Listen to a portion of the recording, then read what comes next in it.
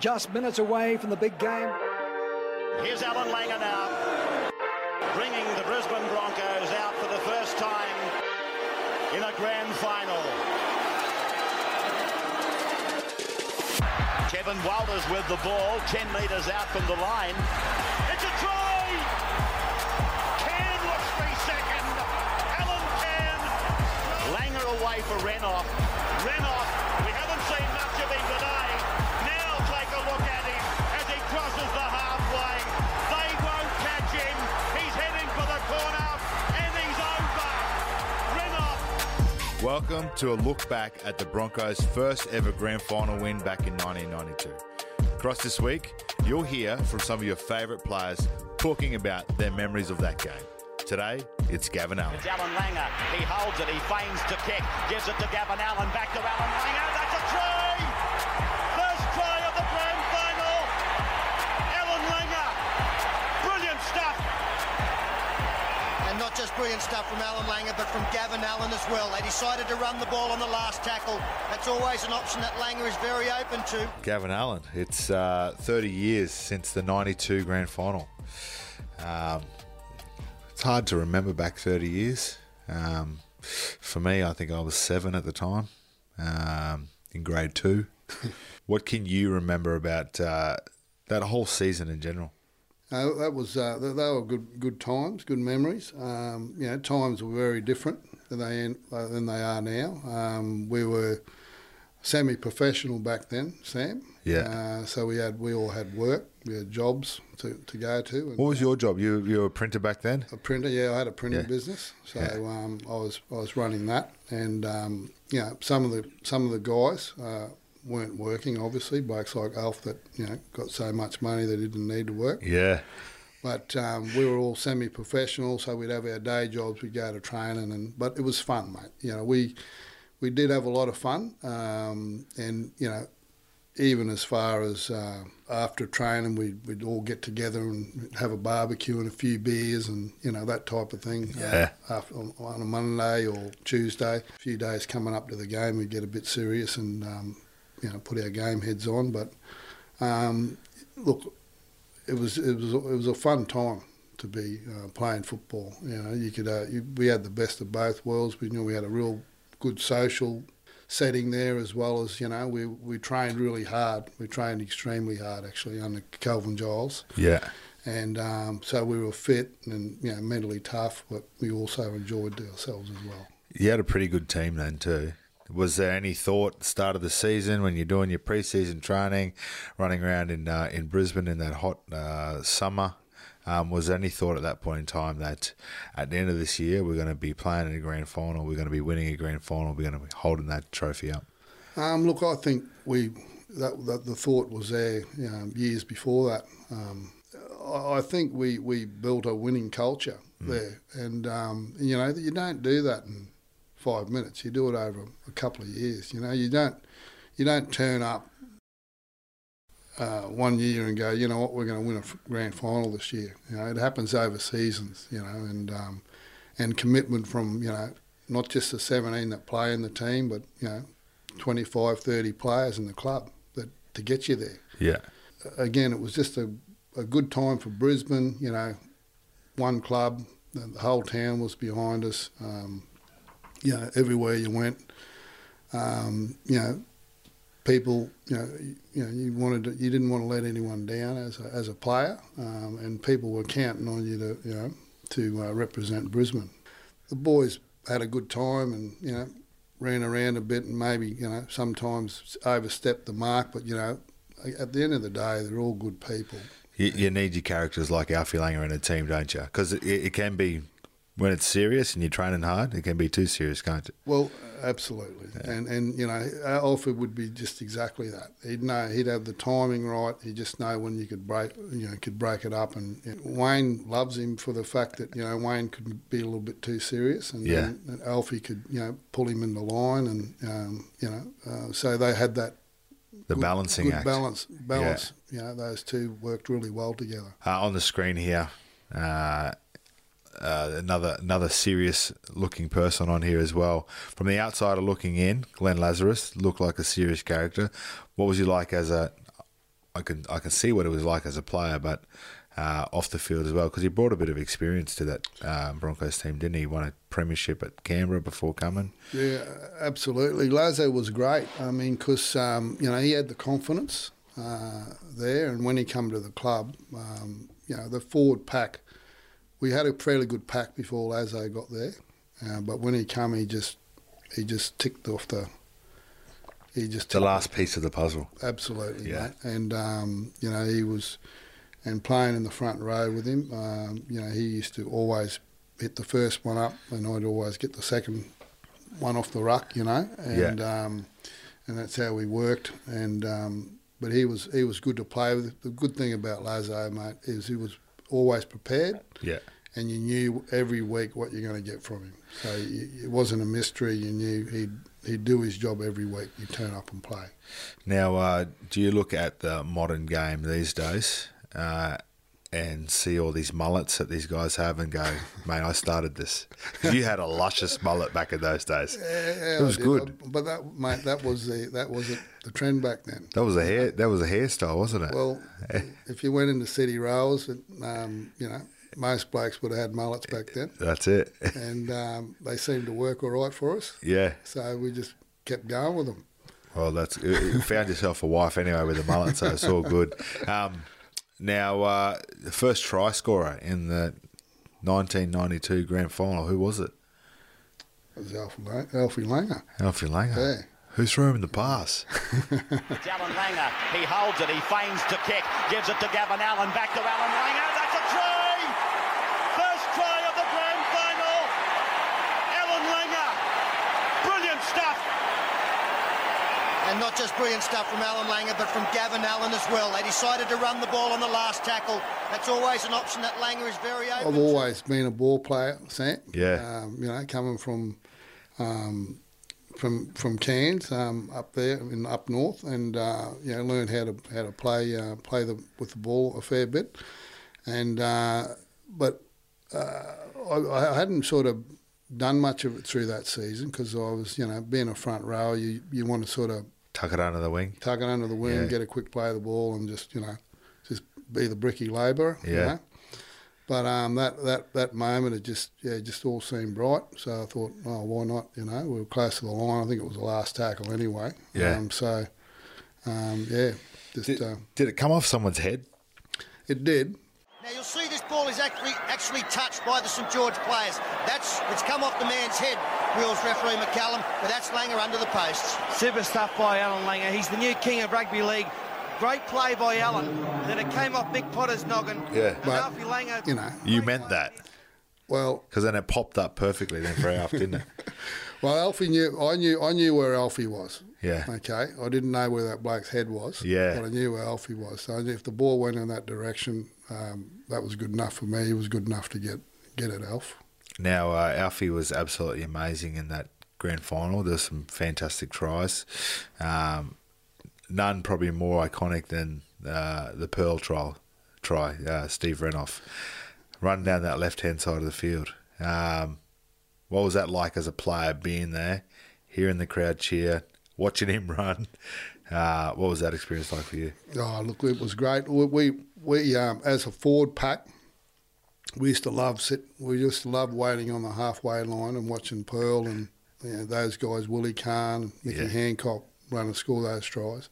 Because, you do your job and you just hand it over and those guys would do their job. And we used to love just standing on the halfway line watching these guys score those tries. And now they all run down to celebrate with them, but we didn't do that. We're getting ready for the next set. Yeah, see, I like that idea better because I had it run. That's an extra 50 metres you have to run. But in saying that, Alfie's had a lot of lunches off the back of that try he scored under the post from the grand final. He was a fantastic player too. Steve Renouf's had a lot of lunches off the back of that try in the 92 grand final. But if Willie Kahn doesn't get the ball out of the end goals, that's not going to happen, is it? No, you're right. Kind of feel for Willie Kahn a bit, don't we? Oh, he's had a few wins in his life, Willie. He has. Yeah, no, but again, he was a fantastic player. The thing about Willie is he just knew he could get to the try line. I don't think you put him on the clock against other players, and they'd probably beat him every time. But he would get to the try line for you every single time. Well, he just knew how to get there. So you want your wingers to be good finishers. They find the line, mate, and that's all that matters. It doesn't matter how fast or how flashy they look, as long as they get to the try line, and he could do that. 28-8, and 8 seconds of the game, less than that remaining. This will be the last of the grand final. Heron fails to convert, and the Broncos, they can celebrate. Full-time Hooter goes. Broncos win the grand final. What's that feeling like?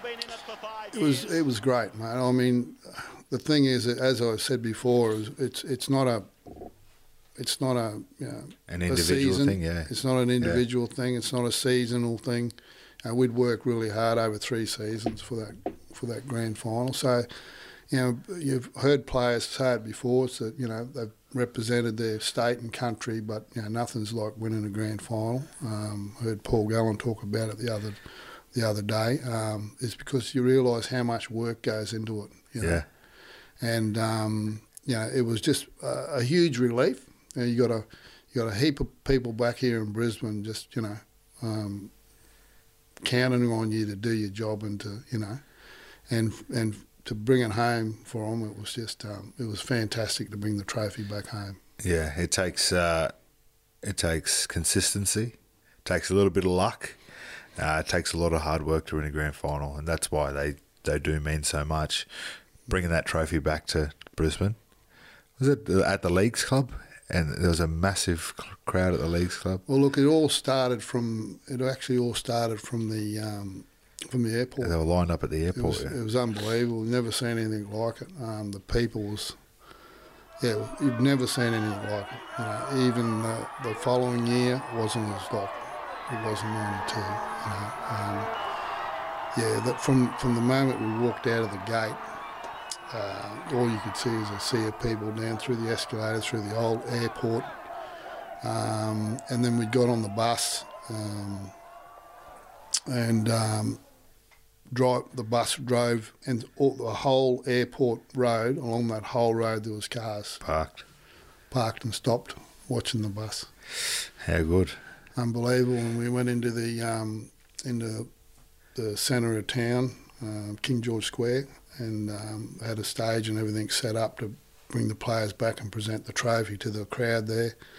And look, it was just huge there. And then we got back on the bus, went back to the Leagues Club, and again they had a stage set up on the field at the end of the field, and it was pretty much the whole field was packed. Now, did you crowd surf? No, I didn't. I didn't. Only one lunatic crowd surfed. Yeah, well, I think there was a couple there, but there was one lunatic in particular. Yeah. Alfie went across the. They passed him all the way over to the clubhouse, without touching the ground. The little fella. Yeah. Julian O'Neill was in town recently. Lives in Papua New Guinea now. He had some lovely words to say about you in that grand final. Neil Tierney was pressing our line, and Gavin Allen absolutely shortened him up. Just that tackle, and that's what Jeb was like. I mean, he didn't tackle to tackle; he tackled to hurt. And he shortened Tierney up. I think he dropped the ball or he was groggy, and you never saw Neil Tierney all game. And he was one of St George's best through the '92 season. I mean, for the onlooking supporter, you wouldn't see what Gavin Allen did, or the small things that Willie did. Just guys willing to play for each other. It's Jeb being able to do something that he probably hasn't done for 5 years. And those small building blocks I was speaking about, that breeds enthusiasm, it breeds confidence, and for Gavin to do that on the biggest stage in the world, it just epitomises the side and the confidence within, the camaraderie within all the players, the way everyone got on. It was great to be a part of. Are you really looking forward to catching up with all these guys, 30-year reunion, and are you going to stay away from Alfie? Well, I'm pretty fortunate now because I don't drink anymore. Haven't done for 23 years. Designated driver. And look, and Julian, look, he's a great fella, great guy. Very, very kind-hearted fella, and He's run off the rails a couple of times in his life, but who hasn't? And he's just he give you the shirt off his back, Julian. He was one of the guys that actually rang me while I was in hospital, and so I got a real good soft spot for Julian. The camaraderie with that team, that 92 team, it's almost the basis of where our old boys is now at the Brisbane Broncos. It was almost off the back of all those guys from the 92 grand final. You still catch up with all those guys and enjoy spending time with them? Yeah, I do. It's like, it's funny, 30 years have passed by and, you still knock around each other like you're still back. You revert back to your word when you're in your 20s. Same jokes. They still get a laugh, and same drinking games and all the rest of it. But to win a grand final, you just don't do your job. You got to go over and above, as you know, Sam. You've won them. They don't come easy. You got to do more than what you'd normally do. And you've got guys around you that are doing the same thing. They're playing out of their skin, and you haven't seen them do those things before, and they're doing them on grand final day. That team camaraderie, it's always going to be there for the rest of your life. I recently caught up with Corey Oates, and he was having a conversation with me about belief, and 92 was a huge, there was a lot of belief there in winning that grand final. How do you think the Broncos are going this year? Look, I'm so bloody happy, mate, with the way they're travelling. Kevy is a perfect fellow to take that job. He understands winning. He knows what winning. He knows what it looks like. Yeah. And he's been there many times before, and he knows how to get there. So to be a premiership winning coach would be huge, and Kevy's capable of doing it because he's been there before. He knows how to go there. He knows the recipe. He knows the recipe. He's written it down. And you've got to keep your players happy. You've got to keep them fit, and you've got to keep them mentally strong and challenged.